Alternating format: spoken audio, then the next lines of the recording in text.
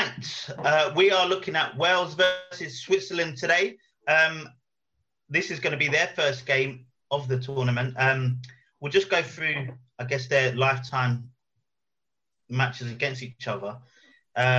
Wales have actually lost this game 5 times against Switzerland. They seem to be having a lot of trouble with their starting lineup and not knowing who's going to be in it. One of their biggest omissions, though, is their manager. Ryan Giggs is not going to be there. So I don't know what issues they're going to have with that. Maybe it's a big miss. Maybe it's the right move to do. For me, I think they're going to be the whipping boys. So I actually, of this group, and it's an interesting one because obviously it's a lot of Premier League names. I know nothing about European football as Wu's gone. So, I see names that I find familiar and I look at someone like Bale and I'm like, okay, Bale's a big name. He's the biggest name of the lot. Maybe they'll do well. But seeing him play this year and probably the last few years is very hit and miss. If Bale comes out as Bale, they'll win. If he doesn't, he doesn't. That's my assessment of the game. What do you reckon, Maury?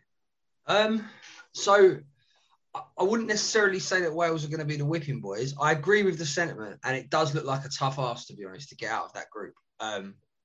We've spoke about before the other 3 teams, not so much Switzerland, but certainly Turkey and Italy look quite tasty.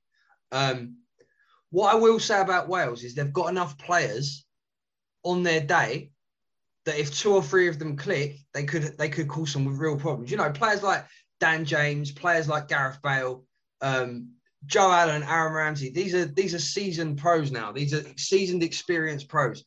The only issue I have with them is do I think they're going to wind the clock back and do what they did in 2016? Personally, I can't see it. I mean, they've got good younger players coming through like Ampadu, Harry Wilson. But to be honest with you, I don't see a repeat of 2016. You look at that Switzerland team and while it's not stacked, there's 7 or 8 what you would call seasoned professionals. Rodriguez, the left winger, he was at Wolfsburg. He's now at Torino. Loris Benito, the Bordeaux left back, who probably is going to play centre back of a back 3. And then you've got Sommer, Elvedi, and Mbolo.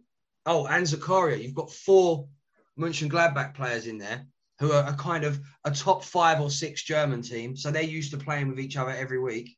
And then, we all know about Granit Xhaka and we all know about Sheridan Shaqiri from watching the Premier League. So that means they're probably going to lose. Yeah.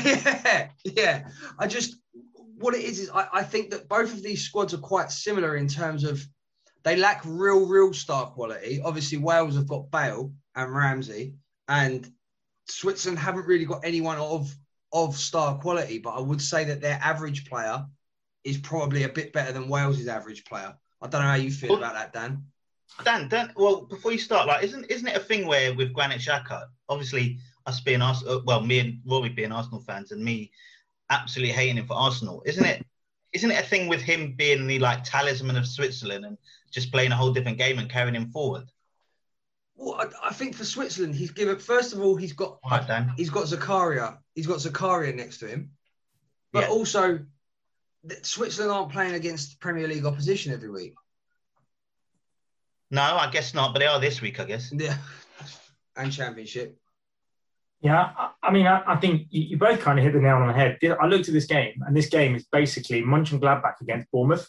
You've got 4 or 5 Mönchengladbach players, and consider they're a top 5, top 6, definitely German team. In fact, they were fighting for the Championship halfway through the season. So, and then you've got a team in Bournemouth. They've got the Harry Wilsons and the Chris Mephams and a few other Bournemouth players in that Wales team, and they didn't even couldn't get through the playoffs in the Championship. And that for me is exactly what this game is. This is a Championship team against a pretty decent top of German league team. So there's only one winner for me. I mean, I don't think Wales stand a chance. I also agree. I think they probably will be the whipping boys. I mean, they're so reliant on Bale, so reliant on him. He is the only real proper quality. I know they got Ramsey and everyone else. You said it, but he's proper quality. But if he doesn't turn up, I mean, it's got no chance. And I think you mentioned Jan Sommer. He's probably one of the best keepers in the Bundesliga. Yeah, that's true. He's a really good keeper. Elvedi's a brilliant defender. Zakaria or Zakaria, however you say it, I think he's an excellent midfielder as well. Zakaria is very good. Fine. I worry about Switzerland because I'm not sure about their goal. Gavranovic, I think his name was. He scored the hat-trick against Liechtenstein in the week and, won 7-0 in the week. And I'm thinking they've just scored like 13 goals in 3 games or something in their warm-ups. But yeah, I do worry about it because, he's, what's he, 32? Seferovic is a weird one because he hasn't played much for Benfica this year. But if you wanted a striker to bully Championship centre-halves, Haris Seferovic at 6'2". This is why I think the matchup is a top, good team against the really average team. And so I think Switzerland will lose against a lot of teams in the Euros. I don't think they'll lose against Wales. I think, unfortunately, Wales are not getting out of this group. And when you consider, was it 66% of everyone that finishes third is going to get out of the group? Yeah. Wales are not getting out of this group. Yeah. I'd go along with that. So predictions, Chris? I think Switzerland are probably going to win. For some reason, I always think that obviously the first games of any tournament are usually quite boring, usually quite timid. I reckon probably say, we'll say 1-0 Switzerland just to keep it nice. I was going to do similar 2-1, 1-0 Switzerland. I don't think they're going to get a hammering. But I'm going to go 2-0 then. I'll go different to you. 2-0. Okay. I'm going to go against what you two are saying. I can see a ball draw. I think 0-0. I think the likes of Mepham, Ben Davis, Ampadu, whoever else they stick in there at centre-half, they can just play a low block, try and catch them on a counter-attack. Wales will have very little idea going forward. And Switzerland, as they usually do at tournaments, will just be happy just to pass the ball around in the centre circle. I can see it being a very, very, very boring 0-0 draw. I think Jan Sommer will keep a clean sheet. I really do.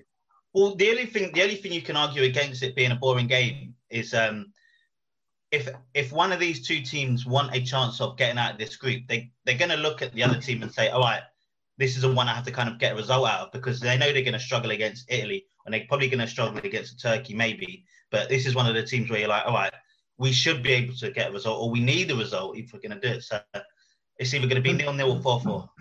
For me, I think most people will look at I haven't looked at the odds, but I imagine Switzerland are probably second favourites to get out of this group. And I just don't think they should be. I don't think they're the team they used to be. And and ball draw, I wouldn't be surprised about that at all.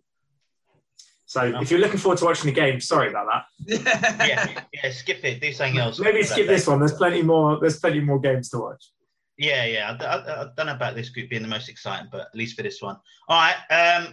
Thanks for that. Hope you like that. Bye.